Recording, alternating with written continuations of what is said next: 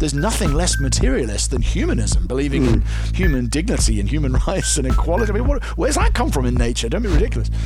Or they do the opposite, which is what some of these folk are saying, which is we should love one another, and that can't be sustained on materialist grounds alone.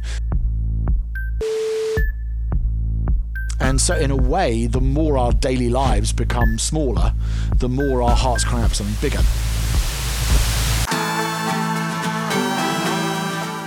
When our post-everything world has turned life upside down, how do you even know which end is up?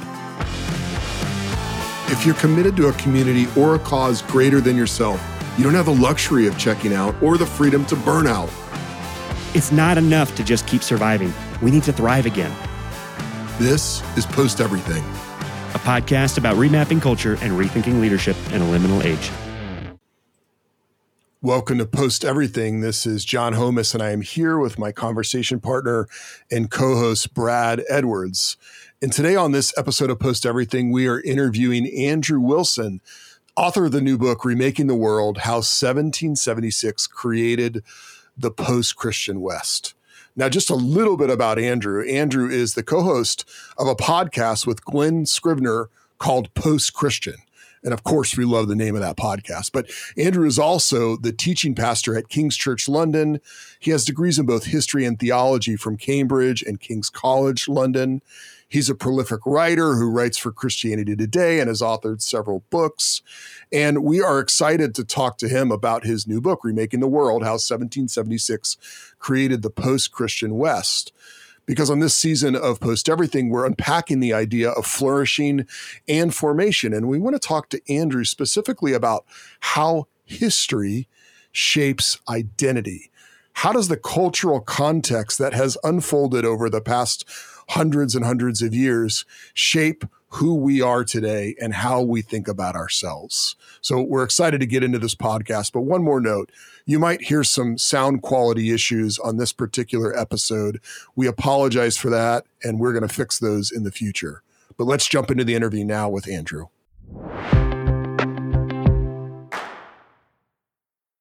Well, welcome to Post Everything, everybody. We are here with Andrew Wilson, author of Remaking the World: How 1776 Created the Post-Christian West.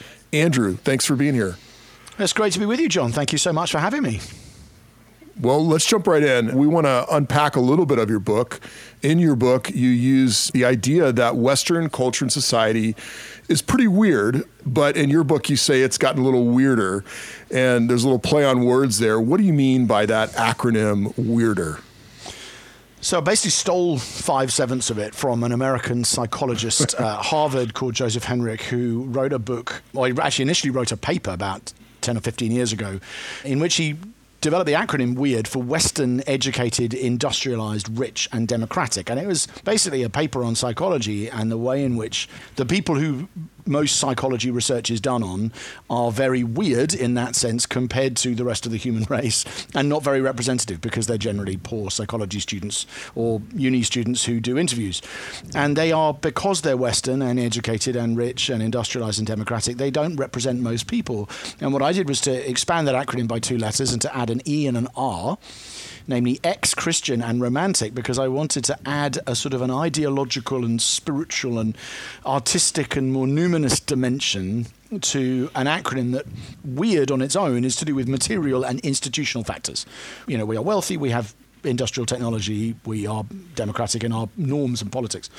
But I want to say, but there's some other things that make Western people unusual as well, namely the legacy and influence of Christianity in shaping our moral and our theological framework, particularly our vision of humanity, and the Romanticism, which is a very important movement, which we may get into in a moment. And those two things, to me, they need to supplement a vision of what's unusual about Western people that's based on its material factors, which I think is important, but it's not the whole story. The ideas we carry around with us all the time are also quite distinctive and a major reason why some of those other values are what they are. Yeah. Well, we're talking this season about formation and how different things form us, whether it be spiritual formation or masculine formation, sexual formation. But one of the things we find interesting about your book is you talk about how history shapes us. And in fact, you give this really impressive section where, you know, if someone were to say, oh, what does the weirder stuff matter? Like, how does that influence me? You give this tidal wave of examples of how we're shaped and formed by history, by Western individualism, by things like that. So, it makes us just start off with the question, why is history so helpful and important to know how we are shaped and formed? I think in some ways there's a very common sensey way in which you're formed by your history, in the sense that who you are now is shaped by who you were 5 or 15 or 30 years ago. So I think in that sense we all know it. What we tend to think less about, I think, is the way in which some of the deeper assumptions we hold don't just go back to mum and dad or things we experienced in our early 20s or early teens, but actually can go back sometimes many decades. The kind of sense of humor I have and the kind of sense of humor you have are distinctly different in certain ways because of the experience of the 20th century that we both had, and the ways in which your nation and mine interacted or not with the fight against Germany or the Cold War, and it affects the kind of sport you play, which obviously the rest of the world thinks are utterly bizarre, are products of a uniquely American vision. And so actually the most ordinary thing you do, you're playing baseball in the yard with your son or whatever, is a product of no one else in the world it pretty much plays that game, and it's very trivial, but it's actually quite an important part of who you are, and it goes back to things that happened many decades ago. One of the examples in that section you quote, you mentioned, I throw out the fact that you have taken at least one personality test, which pretty much everyone listening to this will have. That is a very unusual thing, to the idea that the true me is found in a way I might respond to a series of questions I can find online, and that unlocks some unique gift I have to offer to the world, and means that the way I function in a team should be very mindful of that, and it might be used by businesses to decide who to employ or what position to play them.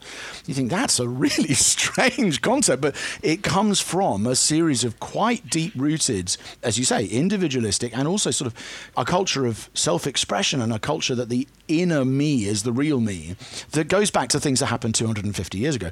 And I think you can just mount up dozens and dozens of examples like that to show that our cultural norms are just as dependent on our national histories as our personality types and preferences are on our family histories. So that's, in some ways, we all know it's true at a small level, and what I'm doing is just telling that story on a slightly bigger canvas. I mean, there is so much irony just in the fact that part of what makes Western identity Western is this idea that we achieve our own dignity, value, and worth. We self-define who we are, and yet that itself is an assumption that we have received as part of growing up in this world. And so the premise that that's even possible, never mind a good and virtuous or valuable thing or the norm, that just strikes me. I think that's something that your book does a phenomenal job of, just not explaining or stating, but like showing and illustrating just how true that is. And so I kind of want to double click on that some more about, what else about growing up in a weirder culture has shaped our identity in ways just off the bat that we don't even know or realize that we are operating off of as a premise. Well, there's obviously dozens of ways, and it's just a question of which ones to zero in on. But a couple of examples that strike me that particularly emerged in the first 20 years of this century, where because of, and to be honest, I don't want to be disrespectful to anything, but because as a result of 9/11, the response particularly of your country, but also of mine and others, was to get involved in trying to establish much more Western-like societies in a very short period of time in both the Middle East and in Afghanistan. And those experiments didn't go very well at a political, but also at a social and cultural level. And even just in the withdrawal from Afghanistan 2 years ago, there were these clips doing the rounds of these sort of Western educators sitting down with Afghan girls, trying to teach them basically to be good feminists. And you could see the just incredulity on their faces as they were hearing about whatever it was, the Western attitudes to sexuality or gender identity. And you just realize you guys just haven't realized how unusual your take on those things, the idea that you can choose to be whoever you want to be. That is such an unusual belief. Yeah. These guys have operated with a broadly similar, their technology is very similar now to ours, but their understandings of what makes a human being important and where they find their dignity and where they find their meaning and where they find home and who they are at the deepest level is pretty similar to that which people in the same patch of land had 3,000 or 4,000 years ago in all sorts of ways, as indeed it might be for those in the Arab world, and in many ways still is in certain ways for those in a lot of Christian cultures, although probably not in the West. So I remember seeing these clips thinking, wow, that is one example of how you can almost see on camera an utter incomprehension between two groups of people because they don't realize how conditioned and unusual their vision of you can choose to be whoever you want. Romeo and Juliet, the things that your parents have said you must be, you can just break them off and go marry whoever you want, girlfriend. And in many cultures, Romeo and Juliet doesn't read like even in the middle, doesn't read like a happy story at all. People don't connect with Juliet in the way that we might. And that's because there's a very different historical narrative there. And I think you can find that in a lot of quite tragic situations now. You see it at political level, obviously, in the post 9/11 experiments of, surely democracy is just once everyone understands what it is, they'll all do it. One example in an early draft of the book, if I can just go here and then I will be quiet. But please, no, you're great. One example I had in an early draft of the book and then took out because I just couldn't fit it in and make sense of it was roundabouts, which is basically a really fascinating feature. You've probably seen them or whatever in basically parts of the world where roundabouts, when they introduce them, they work really well. In Britain, everyone observes roundabouts. But you put them in some parts of the world and they don't work at all because the norms surrounding them are not established. And in fact, they make the traffic far worse if you put a roundabout in a culture that doesn't already have lots of other norms. And The Economist ran a feature on this saying that's exactly the same as democracy. Democracy and roundabouts are, in their modern form, British exports that go out and people try and plonk them in other parts of the world and find that the norms aren't there to sustain them, and everything actually gets much worse rather than better when they're done. And I just found it quite a mischievous article that I stuck in my mind about 10 years ago, and I thought, yeah, that's what we do. We extract and almost make abstract a concept we think works.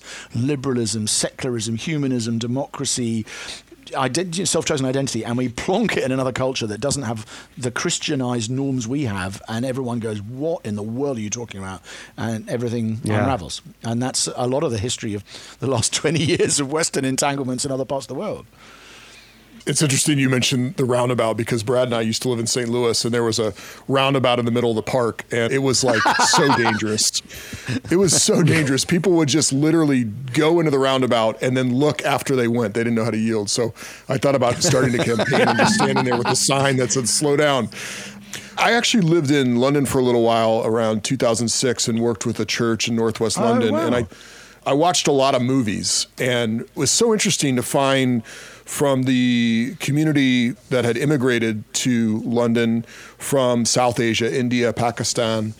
So many of the movies that I watched were about the children of those who had immigrated wrestling with radical individualism and Western culture norms. And so it was just so fascinating. Every movie had this. It was like the parents had this traditional view of culture. Yeah. They wanted to keep their culture.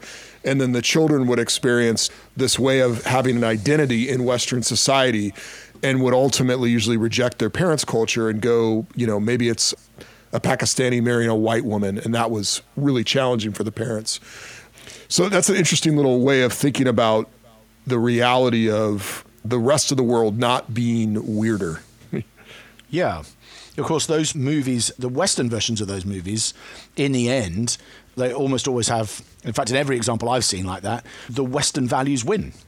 And it's a story about the triumph of the Western value. The one I watched most recently is Freddie Mercury. I can't remember even the name of the movie. Bohemian Rhapsody, it's called. And it's one of the best performances I've ever seen from Rami Malek.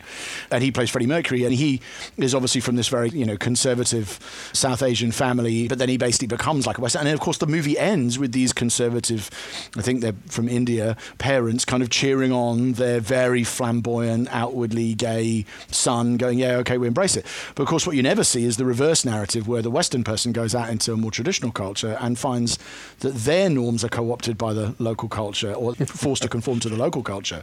And even the fact that the stories we choose to tell reinforce, in the end, Western values are better, aren't they? So in the end, of course, we'll end up overcoming the traditional ones. And that's, again, in the background to a lot of the last 20 years' worth of foreign entanglements.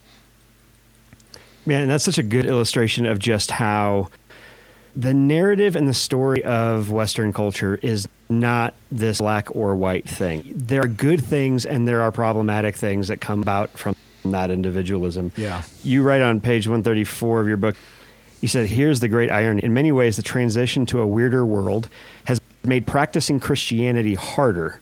Increases in wealth, power, sexual permissiveness, independence, and individualism have generally been associated with smaller families, lower church attendance, and weaker religious observance for a variety of very contested reasons. Yet the weirder transition is itself a product of Christian influence. It would never have happened without it. Christendom, in effect, was hoisted by its own petard. Beyond just the artfulness of using the word petard in a sentence, not ironically, I really, what I appreciate, right? What I appreciate about that is just like, I live in a place just outside of Boulder, Colorado, where I can't even tell you how many people move here to quote unquote find themselves, right?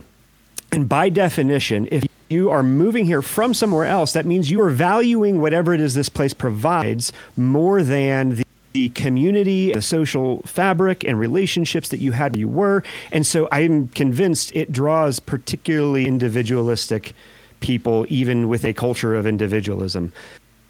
And just like kind of other books like The Great Dechurching have really helpfully pointed out and outlined, is that like this is kind of an atmospheric pressure that we're seeing in church attendance and in the struggle that people are having in the practice of their faith. And I'm just kind of curious, I know there are subtle and significant differences between the way that church culture and evangelicalism is kind of evolving in America versus Britain. But I'm just kind of curious, like, how are you putting some of these things into practice in terms of the process of writing this book? How has it made you see your own role as a pastor differently and the church where you are differently in an individualistic culture? What are some of the implications for that in terms of how you can help people wrestle with where they are? Yeah, I mean, that's a huge question, because I think this is one of the most ubiquitous phenomena in Western culture, isn't it? You're just, no matter where you go, you're bumping up against this every time you see a movie, or as you just said, look at an advert on a bus or whatever. I think for me, in terms of what to do about it, I do think consciousness raising, or whatever you call it, making people aware that A, this is something they have in a profound way, and B, this is something that is not universal in human experience, does its own bit of self-debunking, actually, for a lot of people. For exactly the reason that you slightly sort of facetiously said a moment ago, like we kind of go to discover ourselves without realizing that we are being taught to do that by our culture. Most people who are doing it to discover themselves find it a little unsettling, the idea that they're only doing it because their culture has discipled them into that way of thinking about what identity is. And so I think showing people, look, this is something that runs very deep in you, runs very deep in pretty much every book or movie you've read or seen. It probably runs very deep even in your family, which for most societies has been the place where your individualism, to the extent it exists at all, is not given any truck. And your whole story is about emancipation from expectations like that. Yes. But that's not universal. And in fact, lots of human beings don't live like that and actually find identity far less of a struggle because they don't. Yeah. Because their identity is given to them, and they're not spending their whole teenage years going, who am I? Because they say, well, there are problems with this as well, of course, but one of the benefits is they say, well, you are the son of so-and-so and the grandson of so-and-so, and you are part of this group of people, part of this religious tradition, you belong to this land, and probably going to do this career, and given those things, whereas a Western person is going, man, all of those things are up in the air, I don't even know whether I'm male or female sometimes, let alone whether those other things are true. And I think showing people that, firstly, as I say, that that's a very deep thing in them, and secondly, that it's a very contingent thing that many don't share, does its own work. Because people then say, oh, why? So why am I like that? And do I want to be like that? It almost raises the question of whether they need to embrace it. On its own, that doesn't solve a problem, but it makes them aware that it is an issue, or that it makes it aware that at the very least it's something that might have been otherwise, and for many people is. And that then, it depends on the person, because some people say, well, so much the worse for, other societies. I want to be like this. I say, okay, well, that's fine. At the moment, that may not be the way through for you. But for some people, it is, because often if somebody's even coming into or in association with a church community, they've got a complication coming from me as a pastor, preacher, someone just sharing with them on the side of a football pitch or whatever.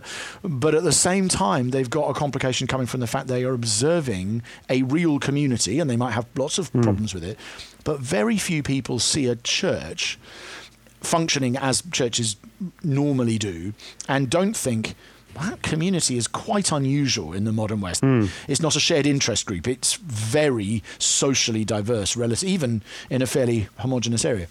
And so when those two things come together, they can actually slightly jolt people. They go, well, I'm hearing this and thinking, I'm more aware than I was about this thing that's very deep in me of individualism.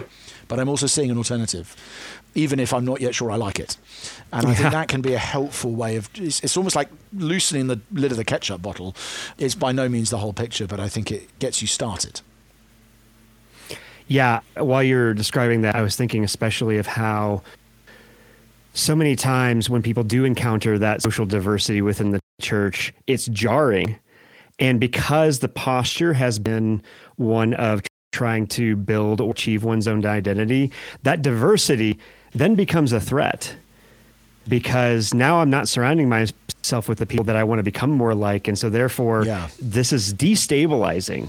And it's interesting because, when we use the word diversity as a good thing or a value, normally we mean at least left of center, but I'm using it in the most neutral of ways. And that knife cuts on both directions, because I can't tell you how many times people have been surprised to discover that somebody voted for the other person in our church. And it's like, you start having a crisis. Like, this means that this is a church that actually has Christ as the highest value, and therefore we are not dividing over these other things. This should be good news for you. But it's just fascinating, how absolutely true that is. I'm curious, it comes to the foreground, but it's always in the background of your book, is kind of the role of institutions in Western culture. And one of the things that has been especially jarring over the last few years in particular is the way that things that used to just be values, it seems like the more unanchored individuals become from institutions, the more these values start to become identities. And the more they become kind of a hyper focus or hyper emphasis spiritually, even if it's a secular person, like, it has a spiritual significance in so many ways. And it almost has metastasized in a sense. Yeah. Use the example of emancipation as kind of, that's not just a value, it's a full-blown ideology now in a lot of ways. And so how do you wrestle with the way that institutions are seen now, and in ways especially that it feels like, at least in American culture, American West culture, I'm finding myself having to persuade people that there can be any good from institutions, and actually the very thing that you fear from institutions is the thing that you are selling yourself into by not having institutions as a refuge. Whether that is like a fear of your voice being squashed, that's institutional spaces where you actually have a voice and participate in that middle layer of society. So I'm not framing the question very well here, but I'm just curious, how do the institutional fabric of Western society and its kind of erosion factor into the history that you've written here? Yeah, it really helped me to see the demise of institutions generally, to see that what's happening in the church is being part of not just one wider trend, but two. The demise of the demise of the church, but the people leaving the church. The church has got less cultural influence than it did. At one level, it's important to go, that is true of institutions generally, that individualism has basically taken over. This is true of, I don't know whether all these terms mean the same thing in America, but working men's clubs or pubs or, the bowling alone thing, Putnam's, thing about people in sporting participation, people belonging to unions, public sector unions, lots and lots of those, Edmund Burke's, mediating institutions or little platoons, those kind of things, which sit in between the state and the individual, that all of those, including the family, have suffered in the sort of post-war years in terms of influence, membership, prestige, and so on. That's one trend, and I think most people concede that that's true, that it isn't just the church, it's that people are just opting out of those institutions generally. But a second thing is to say that that is not simply a result of ideological change, where people simply think of themselves as being an individual, where they used to think of themselves as part of a community. And we've just been spending 15 minutes talking about that, and it's clearly a thing. But it's also a result of ultimately just economic and industrial and material change. And that in a way what happens is, it's a product of affluence, that people can connect with more people and feel like they've got more hobbies that they like because they've got more leisure time than they did, they've got more money to spend on themselves than they did. A series of books I read that really influenced me on the history of post-war Britain was just saying, in the end, although you think in the 1960s everyone's, getting high and dancing along to the Beatles and stuff, actually most people aren't. Most people are gardening. And most people are watching television, and what they would have done, they would have gone to football matches with their dad and their granddad, and now they don't. They basically they're at home at the weekend, pottering about. They're doing DIY. I don't know if that translates, but as in they're building things in their home. They're working on their gardens. They're watching TV, and that it's not just that institutions generally have lost ground relative to the culture. It's also that is a product not only of ideas. So it's not just to be fought at the ideological level. It's just a product of people being really rich proportionately, and that doesn't help me in a way solve it in a sense at all. But it does mean I don't overreact to the problem, and I don't say this is because the church has uniquely bungled something and become and obviously the church has bungled many, many things, and I trust we don't need to make that case here, and we're seeing it every day. But that the reason why people are dissociating from broader communities is not just because we haven't been convincing enough with our ideas. It's partly a product of late modernity and affluence. So then I can say this is something that actually affects everybody, and it affects all of us. So if I'm trying to address it, what I'm often saying is, look, I've actually got to make a different kind of appeal to you, which is that there are some areas in your life in which you will have to sacrifice some autonomy in order to gain some community. And that's the trade-off you're always making. And you could spend all your time at home in the garden doing DIY, watching TV, online. But I think all of us know that our lives get smaller when we do that. But in order to get the community you want, you have to sacrifice some independence and freedom. You have to curtail your choices to take account of those of others. And if you don't do that, you don't get the community you crave. And you start very, very small. You say, that's marriage. That's parenting. That's things that most people have some sort of aspiration to do. You start there and you say, it's also true of the extended family, which obviously many of us have jettisoned. In your case, as you just said, Brad, like people just moved away. Their family's thousands of them. They're in Florida still. And I'm in Boulder, so what do I care? But you've got to move out from the very small ways in which we know this is true. And the church then is actually one of those really quite primal institutions, well before people get to belong into a union or a club or a common interest society. It's one of those things where you say, yeah, this is very early on. It's more like a family for you to feel known and to know, and for you to feel loved and to love. There are some elements of freedom that you compromise. That's true of the church, and of course, it's also by extent it's true of God. So I think that's kind of how you, again, conceptually, but you don't isolate that. You don't say the church has got a unique problem here. This is part of the shakedown of post-war America and Britain, and I can't turn that around on my own, and I'm not going to try to, but I do want to help people see it and then step into a community on the other side of it. That's good. Andrew, I want to ask a little bit about Ayaan Hirsi Ali, the prominent public intellectual who was a Muslim to the atheist, and then she recently converted to Christianity. And it seems like some of her reasons for conversion actually relate to the thesis in your book in many ways. A couple of quotes that she said in an article, Why I'm Now a Christian. She says, as Tom Holland has shown in his marvelous book Dominion, all sorts of apparently secular freedoms of the market, of conscience, and of the press, they find their roots in Christianity. And so I've come to realize that Bertrand Russell and my atheist friends failed to see the wood for the trees. The wood is the civilization built on Judeo-Christian tradition, and it is the story of the West, warts and all. She goes on to say a little later in that same article, yet I would not be truthful if I attributed my embrace of Christianity solely to the realization that atheism is too weak and divisive a doctrine to fortify us against all our menacing foes. I have also turned to Christianity because I ultimately found life without any spiritual solace unendurable, indeed very nearly self-destructive. Atheism failed to answer a simple question, what is the meaning and purpose of life? End of quote.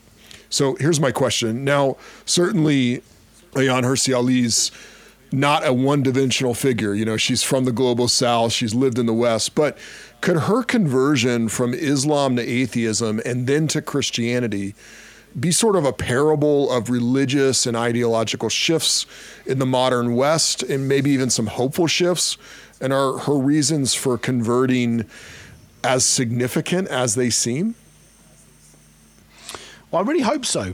I mean, I don't think she's alone. I think there's a number of examples. If I think back over the last few years of people who have either said, I've become a Christian, or I'm much more Christian than I was. Sometimes people say it in odd ways, like I'm now a Christian atheist, or I'm a lapsed atheist, or those sorts of comments. But obviously her husband, Niall Ferguson, I think is in that bracket. Tom Holland, Martin Shaw, Paul Kingsnorth, Louise Perry, Mary Harrington. There's quite a lot of people in that sort of space. And my friend Glenn Scrivener, who I've done the podcast with, he's interviewed a number of these people, Douglas Murray. So you've got these quite interesting characters who represent really quite, in some ways, what they represent in the secular world, quite different people and different backgrounds. But often either through, a couple of those guys have come to faith through the natural world and through the sort of finding basically paganism, or in one case, witchcraft really, just too anemic, just not metaphysically satisfying. And then others have come to it through a sort of sense that the values they really cherish were incapable of being sustained by a sort of materialist set of assumptions they had. And you've got that sort of post-new atheist thing going on as well, where it was just the intellectual fact was obviously you can see that these other things don't work. We really need to be quite bullishly atheistic. And some people, bless them, are still there. But a lot of people that's waned, and it's split into some people have just gone back into hiding. Some people have become much more militantly, intersectional, progressive, that sort of thing, from who would have been a new atheist. And others have gone a bit more like, well, let's just open up the question of whether the kind of values we really cherish are going to survive if their metaphysical foundations are removed. And to the extent that that's happening, I find it really exciting, because I think, as you say, it's exactly the kind of case. I started work on the book, in fact, published the book before Ayaan, and certainly without being aware of a number of those other people's journeys when I did. But I think it's because that story is quite resonant for modern people. I quote the aphorism, in the book, this sort of Russian philosopher who said, man descended from apes, therefore we must love one another. As a way of just stating the non sequitur at the heart of Western civilization. But it is actually quite an arresting sentence, because most people will affirm both of those things. Most educated secular people say, I believe both of those things. And I can also see that because just doesn't make any sense. But I've never really pressed into what I do with that. And I think that is one of the gaps in the armor in the sort of standard materialist, secular, humanist kind of worldview. Again, Glenn, who I just quoted, Glenn Scrivener, he's quite good at saying this. When someone says I'm a secular humanist, I say, well, which one? Are you a secular person, or are you a humanist? Or are you a materialist or a humanist? Because you can't be both of those things, because there's nothing less materialist than humanism, believing in human dignity and human rights and equality. I mean, where's that come from in nature? Don't be ridiculous. And that's one of the reasons in the book I went into people like Sade, the Marquis de Sade, because I find occasionally, like Nietzsche did, atheists go, yeah, I buy this. I'm going to say man descended from apes, therefore we must not love one another. Actually, that's just a Christian hangover. Or they do the opposite, which is what some of these folk are saying, which is we should love one another, and that can't be sustained on materialist grounds alone. So whatever I think about evolution, I need to have a belief about God or some metaphysical grounding for these moral convictions I hold very dearly indeed. So yeah, I'm very excited by that development, partly because I'm quite into those ideas, but also because the people I'm seeing embracing them are often very intellectually compelling individuals with a big voice in our culture. And I think, may they be the first of many. Man, I kind of want to ask on that note, because it feels like kind of two parallel evolutions happening at the same time. They feel related, but I can't quite connect dots. And I'm wondering if you can help me with this. On the one hand, because of the increase in economic affluence, the continued advancement of technology, I mean, you could play a very dangerous drinking game based on how often I beat up on social media with our podcast. So that is a very real thing. There is this kind of continuing hyperbolic progression of Charles Taylor's disenchantment happening. We are increasingly becoming unrooted from our place, more into a digital area where we have even more ability to shape what we see as reality than we did even in a post-industrial age. right? And I think a good example of just kind of how I've tried to communicate this to our people, I was saying, because we're in Colorado and it snows sometimes, right? Like, hey, it's snowing outside. Did that interfere with your getting to church this morning? No, it's only a couple inches, and you're also in Colorado, so of course you're going to be okay. But even then, the fact that we are just used to not even asking the question if the weather will affect our ability to Sabbath with the body of Christ, like we are not used to nature being a problem for us anymore, that we can control it. The consequence of that is that we kind of think that about everything. And as we increasingly become more digital in our life and connections, then we're going to be even more disenchanted, right? Yeah. So that's one stream and one parallel. And then the other is, it seems like these values, these Christendom values that you especially like do a phenomenal job of helping us see more clearly their roots in your book. As those values become full-blown identities or even ideologies, they will become more and more distant from Christianity, right? They will become less recognizable the more of a caricature that they become. And so you have these two things moving culture further away from Christianity, and they're very related. I'm wondering, kind of with everything that you're talking about with kind of the new atheism and watching these really intelligent people start feeling an existential need for the mystery and beauty and goodness of the Christian faith. Are we wrong to see like I don't want to overstate this, but that seems like extremely fertile soil culturally for what you're talking about. And so I guess my question is this: how are these two streams connected? This kind of simultaneous disenchantment, but also a secular pseudo religions kind of being formed and shaped out of need and using hijacking kind of Christian values for that? So basically, what's that lovely Eliot quote, isn't it? Humankind cannot bear very much reality. That's good. I think what we do is, the more in control, so COVID was quite a good example, I think. So COVID simultaneously does some things that re-enchant the world and some things that disenchant it further. So at one level, it says to all the people you're talking about who don't worry about the snow anymore, hey, there are things out here that are bigger than you that are going to put your whole life up the spout in almost overnight, and you're suddenly going to realize we are not as omnipotent as we thought we were. So you're going to have to trust extraneous things more than you did, and you got less agency than you thought, and all those things, which is a sort of re-enchanting thing. But at the same time, it pushed everybody online and made everyone, the fact that we could have done this conversation before, but we probably would have been less likely to have, and certainly in this way. And sometimes you have conversations like this with people who only live a mile away from your house. And so there's a disenchantment and a re-enchantment both happening simultaneously through the same event. And I think they're symbiotic, because what happens as people become more and more detached from bodies, as people become more Gnostic, I suppose, in their practice, if not in their outlook. I think the two are connected. But you become more removed from physical things, physical beings. You increasingly consume entertainment. You just spend your life on, a little device you hold in your pocket.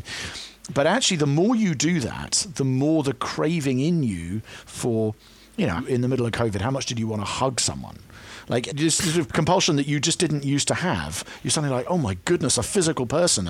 I can sit at it. Maybe you didn't have lockdowns like we did, but certainly where we are, it was like you're craving the ability to go to a supermarket and hold an orange in your hand, or sit in a coffee shop with a cup and not, know what I mean, have the whole thing. Like, physicality becomes more important the more disembodied you become. And I think there is a version of that at a spiritual level as well, which is the more you suppress the sort of reality of things other than the individual self and his own self-created entertainment universe with his sort of headphones and his earbuds and his little screen, the more the thing inside that goes, but I need to flourish as a person. I need people. I need community. I need love. I need vulnerability. I need risk. I need exposure to something bigger than me. I need transcendence. And so in a way, the more our daily lives become smaller, the more our hearts cry out for something bigger. That's the way I understand it. I could be wrong about that, but I remember reading Tom Wright about 15 years ago use the analogy for spirituality in the West. In about 2010, I think, maybe earlier. And he just used the example of basically a sort of a group of people who tried to control a nation where the state tried to control the water supply and make sure that there was never any problem with it. And they regulated everything, and they concreted over all the natural springs and all the rivers and simply just gave it through pipes that you could get through the approved medium, so it was always clean. And what happens is, in the end, people are not satisfied with it at all, and they're desperate for and eventually the water begins to bubble up under the surface and it pierces through the concrete, and you get these spurts everywhere, and the water breaks out. And he says that's what spirituality is doing in the modern West. And I hope that's true, but I think that's how I would account for it, in a sense. Your disenchantment is the putting of the concrete, but the re-enchantment is the fact that the water will always find a way through. And I think that's, to some degree, what these folk we've been talking about are, I hope, harbingers of. And I think in some ways, so are we, in the fact that we're having this conversation in the way we are. I love that analogy. That is so helpful to understand the relationship there. I'm just in the ordinary ministry, not the public thinkers and intellectuals and what have you. Do you see any patterns for what is it that makes that spirituality break through the concrete? Are there any conditions or common denominators there that are helpful for us to maybe be on the lookout? Yeah, I mean, the most ordinary things in the world, I mean, the language I sometimes use, it makes the gap between heaven and earth seem much thinner. Reality feels thinner. Again, I mentioned this about family, but just births, deaths, and marriages do that. They're just so evangelistically fertile as ordinary settings in churches. But when people have a baby, even if they don't baptize the baby or christen them or dedicate them or whatever you call it, people having a baby, there's a moment you're just sort of confronted with this reality going, I know that I believe this is just matter giving birth to matter, but I kind of don't. I think there's something more magical about this. Same is true of death, for obvious reasons. It makes everyone think about their own death, but it also goes, if all that was happening is the man going back to the dust and the spirit returning to him who gave it, then I wouldn't feel like this. But I feel like something's been lost from the world, which is silly, because if I'm just atoms, I wouldn't. So it makes materialism more difficult to hold. Marriage does that because these promises do, at their best, appeal to a transcendent reality that is, obviously you can strip it of almost all its Christian meaning and it becomes a bit schmaltzy. But there's still often some. We had friends of ours or relatives of mine actually came to our wedding and heard the vows and were just like, man, if I believe that, I don't think I'm going to be able to marry the person I'm with. And they broke up as a result. They were just like that, because I know I'm never going to say that, because that's too meaningful for me in this context. And they're happily married to somebody else now. So those are some examples. I sometimes think disasters. I think COVID in a way, 9/11, some of the examples we've mentioned, I think do that. I find it a very much more sort of ordinary church life way. I find people come into church and they see, I mean, I'm from a charismatic church and we make a big thing. We're lots of music and lots of hands raised and emotion, and so that's our church background. But I think it happens in other settings as well. But people walk in and they go, I don't know why. I can't even explain what I'm experiencing. But people just burst into tears often, and they're just like, I can't understand what I'm experiencing, but there is something that I don't see here. Just seeing these very different people singing would be something. I think an awful lot of people pray and don't know why or even to whom. Even your own version, like a secular festival like Thanksgiving, which I know is not secular in its origins, but who are you giving thanks to? Yeah. As in a lot of the rituals in our culture, I suppose an equivalent would be the coronation this last year and the death of the Queen the year before. And these sort of religious pageantry makes people go, I don't have a place for that. This very meaningful event that brings us all together, I can't fit it into my normal account of things. And all of those things are just sort of quite ordinary things that relate to everybody, but cracks in the concrete. They are places where it becomes harder to sustain this sort of sharp separation between, matter and spirit or whatever. You start thinking maybe they're coming together here in some way. So I think the natural world is that for a lot of people as well. A couple of the guys I mentioned, that's their story. It's in the end, I mean, Paul Kingsnorth's beautiful essay at First Things where he said the cross and the machine. It's like those are the two routes before us. The way of the cross, the way of the machine. That's the choice before. And in the end he was like, I just can't be doing with this one. I've got to go to the cross as much as I really didn't want to. So I think there's lots of ways in which that happens for people. And it doesn't always lead them to Christian orthodoxy, obviously. It sometimes leads them to very weird syncretistic spiritualities, but it doesn't very often lead people happily sitting there in their materialist package with a screen and a machine and going, I'm completely satisfied here, all my existential needs are met. I was like, there's not many people who tell that story, I think. I love that. You just help connect dots for me, because one of the things that I tell our people all the time when they're like, so what do I tell my neighbors? Like, how do I love my neighbors? How do I explain the gospel to someone who in our cultural context? And it's funny because I don't think I've realized until the last couple of years, actually until COVID, how much we have reduced the gospel and what evangelism looks like to the information of the gospel and not the incarnation of the gospel that is Christ's earthly presence in the world until he returns, and that's the church. And so what I found myself telling people is like, okay, if disenchantment is accurate, and if that is actually what many people in the world are experiencing, then talk about the re-enchantment you've experienced in the church and why. Because that's actually the church's purpose. And you don't have to actually remember everything about justification by faith alone in order to like explain the gospel. Just talk about the beauty of Christ as you experience him in the body of Christ and as part of the bride of Christ. And that's actually far more powerful than the right information in a lot of ways. And the information comes, right? But it's actually that experience of it, the re-enchantment, that I just feel like an incredible untapped gift and treasure we have. Hugely. I mean, we're obviously recording this in between, in the middle of the week in our church anyway, the two carol services we do, where we, in British terms, quite a big church. We have thousands of people come to our carol services, many of them not Christians. And I preached last Sunday, I'm preaching this next Sunday. And it's like a little thing. It's like a 10-minute, devotion, homily thing, really heaven and nature sing, like, hey, this is the Christmas story. I don't dive into atonement theory in a setting like that. I just find that as you're talking about the wonder of earth and heaven rejoicing together, and the idea that heaven calls out and earth responds, that we just had so many people would say to me or others on our pastoral stuff, like, I'm not really a religious person, but I was really moving or really thought-provoking. And I don't think they're just being nice. I think it would be very easy for them to just leave, slam the door and go, I've had my mulled wine, I'm gone. But often people are like, I don't hear this kind of thing. Yeah. There is a heavenly side of me that's calling. I do believe God has set eternity in the hearts of men and women. And whether that's what that text meant or not, I experience it in the sense I mean it all the time, is there is a pull. You are not just stuff. Yeah. You are word as well as flesh. There is some of that calling out from people. And so, seasons, religious festivals, there are other examples where the concrete gets thinner, but I just think there's loads of them when you look. Beautiful. That's good. We want to ask just a couple questions to wind down the interview with you. We've been talking mostly diagnostic questions, and I want to ask one more and then kind of close with a prescriptive question. I was looking online and just went on the YouTube and put your book in and your name and just saw what come up, and I got some book reviews, and it made me kind of think, when you share these ideas, have you seen any themes from people who push back on the thesis of the book versus people who are hungry for the thesis of the book? It hasn't been out long enough, and I probably don't spend enough time on YouTube for that to be.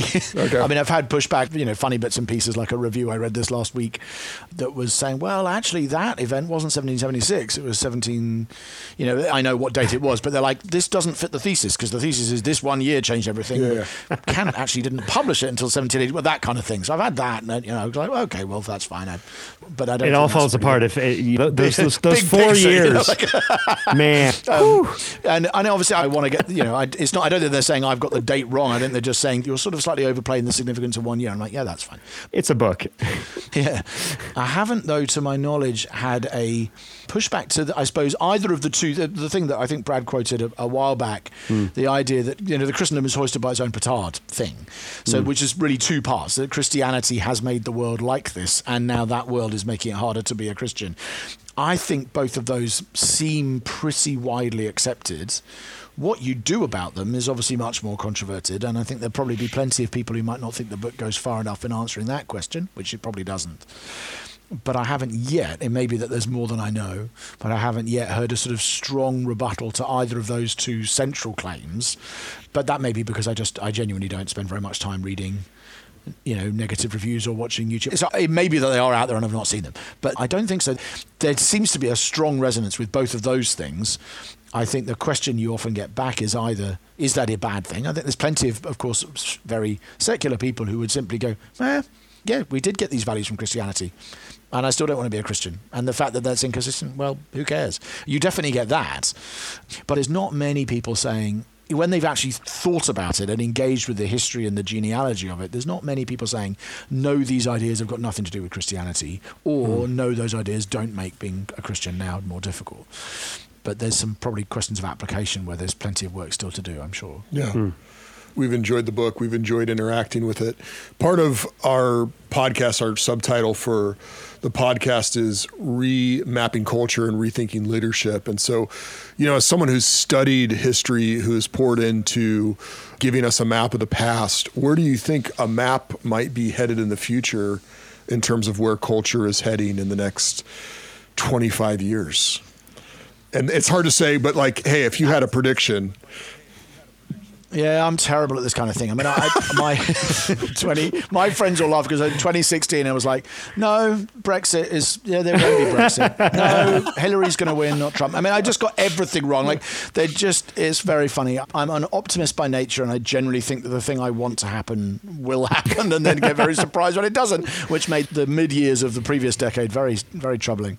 No, I don't really have any good predictions like that. I mean, some of the obvious questions I'm asking, I'm wanting to know more about, of like everybody, what's going to be the impact of AI, and how far are people going to let it run, and how far are corporates as well as states going to try and rein it in, and will be concerned about it. I think I'm interested by what happens to society if, as seems to be the case, the Western economic growth curve has turned into an S curve rather than an E curve. And if that happens, what implications does that have for debates about the role of the state in providing services and taxation, but migration and those sort of political questions, which I've got no idea which way that will go. But what is what do the comfort democracies do when their demands and longevity mean that they need more and more stuff and more healthcare, but their economy doesn't grow anymore because energy is no longer as cheap and plentiful or as environmentally okay as it was seen to be before. So that's an interesting, I don't know what happens there. And of course, my main concern is what happens with the church. What happens with, do we see revival? Do we see breakthrough? I couldn't have foreseen some of the things we've talked about here 2 years ago or 4 years ago, certainly not before COVID. So I'm both terrible at this game and quite skeptical of its value most of the time.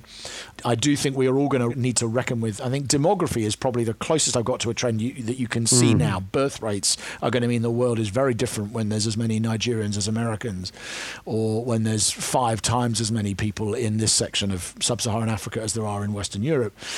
You can see how that's going to impact the world and how that will impact the church, and which for me is largely a good thing. I'm a pastor of a black majority Pentecostal charismatic church, so I think that's wonderful for the church, but there's many people who probably wouldn't.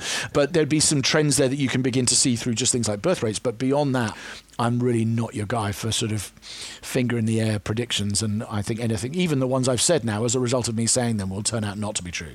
And it'll turn out Europe experiences a demographic boom. Doesn't seem likely to me, but who knows? Well, even if you don't have a prediction, I think it is actually really helpful to hear someone who is smart and attentive to these things saying, I don't know, but also hearing your voice that you're not worried and that you're hopeful still. And that's encouraging, because I used to be an optimist and I missed that. So that's like, maybe it's possible again. Tim Keller has a really great line in How to Reach the West Again, where he just says, everything is unprecedented once. I might quote it in the book, actually. I can't remember if I do. And he just says, everything that God has done in history was unprecedented before he did it. And I just think whether that means revival like we've seen before, I tend to think not, actually. I personally tend to think we might use the word revival for it because we don't know what else to call it, but my expectation is the phenomenon might be very different. But actually, nothing like the Methodist movement or the Great Awakening had ever been seen before they happened. Nothing like the Reformation had happened. Nothing like the Hildebrandine reforms had ever happened before they did. Nothing like the conversion of Constantine had happened before it did. All of these huge events, and I just think we're going to see something like that at some point, but I don't know what it is, and I kind of wouldn't want to guess. Well, we've been talking with Andrew Wilson, author of Remaking the World, How 1776 Created the Post-Christian West. We will include a link to that in the show notes. But Andrew, this has been mind-bending. This has been informative, and we've had some good laughs along the way. So thank you so much for joining us on Post Everything. I'm so glad. Thank you so much. It's been great to be with you.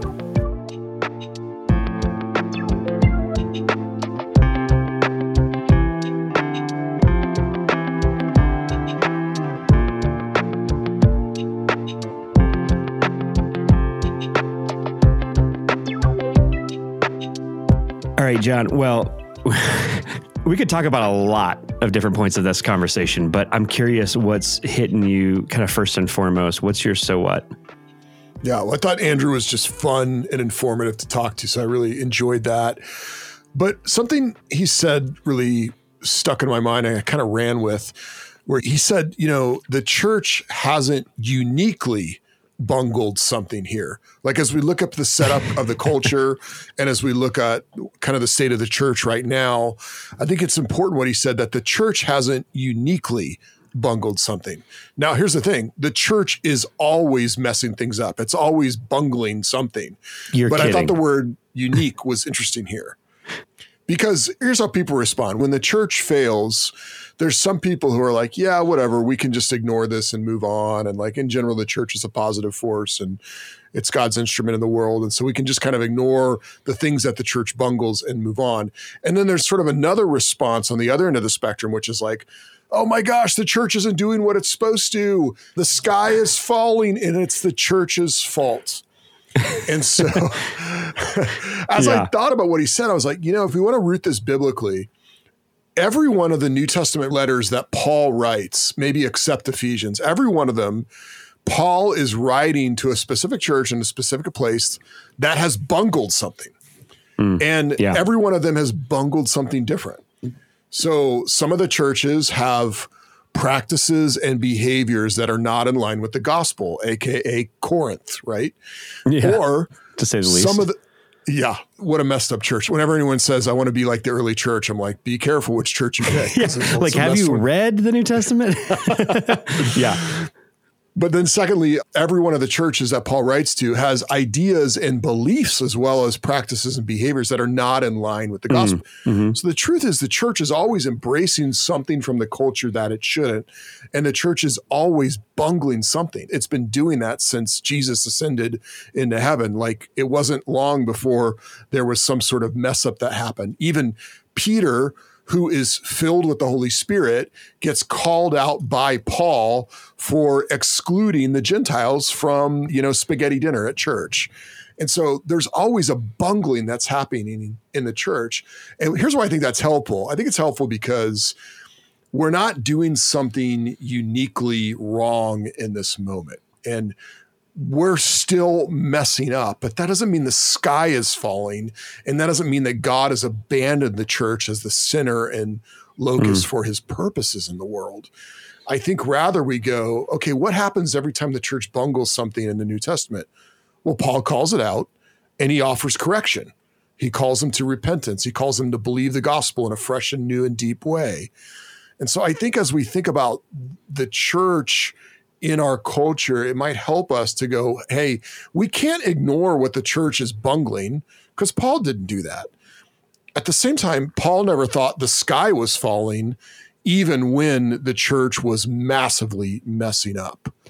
What I think is especially helpful about that too, as you're talking, I'm thinking about the nature of the bungling that Paul was addressing in the epistles too, because the issues he was confronting and trying to address and apply the gospel to, they were not issues, like you said, unique to the church, but they didn't come from within the church either.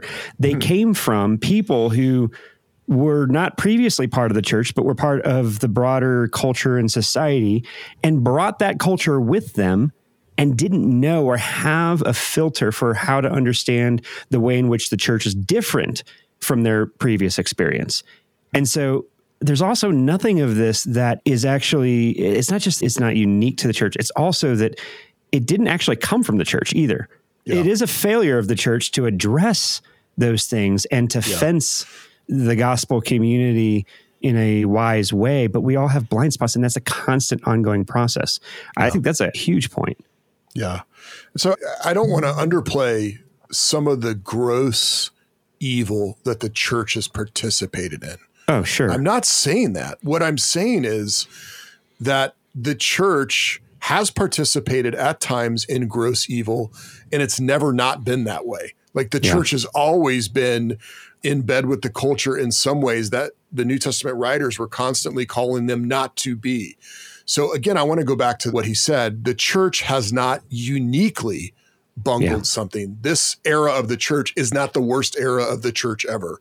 We've always been pretty bad at being the church, but thank God for Jesus and thank God for the Holy Spirit. And so when we bungle something, or if we bungle something as a church, we shouldn't ignore it. We should address it, but we also shouldn't panic.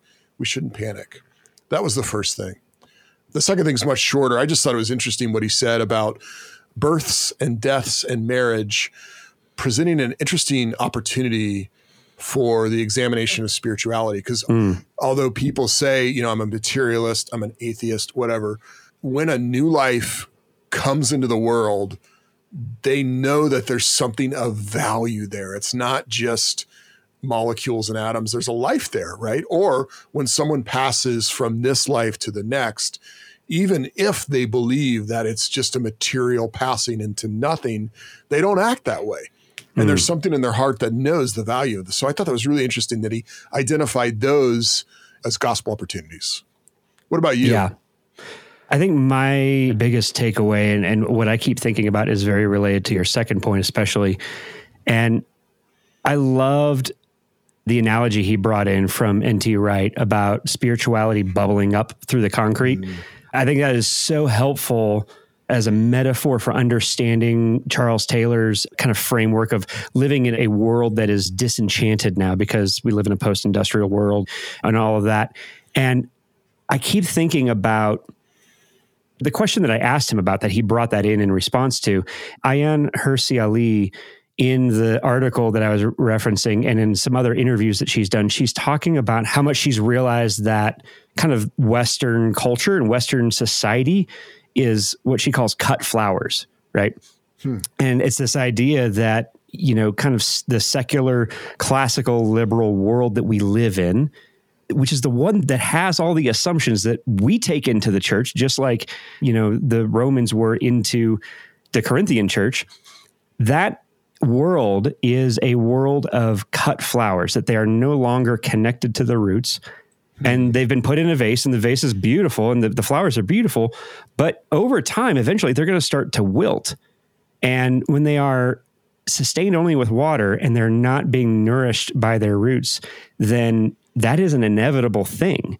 And when you realize how much of the good, and even the framework that we use to evaluate and judge and deem something as good or not, is itself the cut flowers of Christendom, you realize that that is actually a meta explanation that explains so much of the dysfunction going on in the world right now, and also the dysfunction going on in the church, because we have roots open to us and available to us in the church.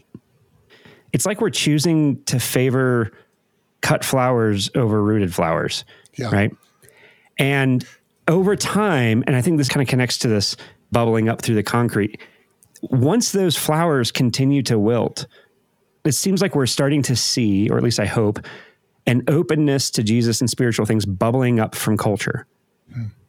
Man, I also, I'm kind of kicking myself now. I wish I'd asked him, like, hey, is there any reason maybe in particular that kind of aside from maybe Jordan Peterson, the public intellectuals and atheists who are saying, actually, maybe Christianity is good, even if I don't believe, like Tom Holland, Ayaan Hirsi Ali is now considering herself a Christian. Like, is there a reason why all of them, except for Robert Jordan, are British? Like, I did notice that the other day. Yeah. Yeah. Like, is there something about English culture in particular that bubbling up seems to be happening maybe first? I hope first and not only, but I don't know. I've just been thinking about that, because if that is the case, and if that kind of analogy is what we can hope for and look forward to, because we've talked about kind of our being in a meaning crisis in previous episodes, right? And if we are in a meaning crisis, that is another way of saying that the flowers are starting to wilt. because the primary nutrient we are missing is meaning. And if we're in a meaning crisis, it means that, like, you know what, the faster that these flowers start to wilt, then the more we should start seeing that bubbling up through the concrete. And if that's the case, we need those flowers to wilt a bit more, right? Yeah. I mean, that actually frames it as a pretty incredible opportunity. Maybe even a, you know, kind of like how Mark Sayers says, oh, what's his line? Crisis precedes renewal. Well, maybe wilting precedes revival. Yeah. Let me flesh that out just to make sure I understand the metaphor of the flower. So would like the cutting of the flower, the wilting of the flower, for instance, be the animosity that our culture is at with itself when it comes to political tribalism, and how we can't have a decent conversation with someone who doesn't believe what we do anymore without, you know, yelling at them on Facebook or not wanting to have the conversation anymore. But the spiritual bubbling up is this desire for community. Like, we don't want to be with people who are different than us. And yet there's something about the church where it's like, yeah, we're around people who are different than us and we're figuring that out. Does that match the metaphor? And is that what you're going for? I mean, I think that's really similar, but maybe an even more specific example. That might be more like the bouquet as a whole rather than like an individual cut flower. Okay. But like, I've been thinking a lot about, you know, as of the time we're recording this reflection, it's after, you know, Israel had the attack on them from Hamas on October 7th. It's also after the congressional hearings with the presidents of the Ivy League institutions saying, like, context is dependent on whether or not it is against their speech codes and conduct codes for whether or not you can call for genocide. And so I can't remember her first name. Her last name's Gay, the president from Harvard. She recently resigned. Okay. I think this is a good example of a cut flower, right? The entire value and the fact that anyone thinks that those without power should have a voice, or that those who have experienced injustice should experience justice, and that we should be involved in that happening, that very concept is distinctly and uniquely Christian. Like when Jesus is saying the last shall be first and the first shall be last, he's talking about an ontological egalitarianism. So our nature and who we are as image bearers, we are equal before God in dignity, value, and worth, right?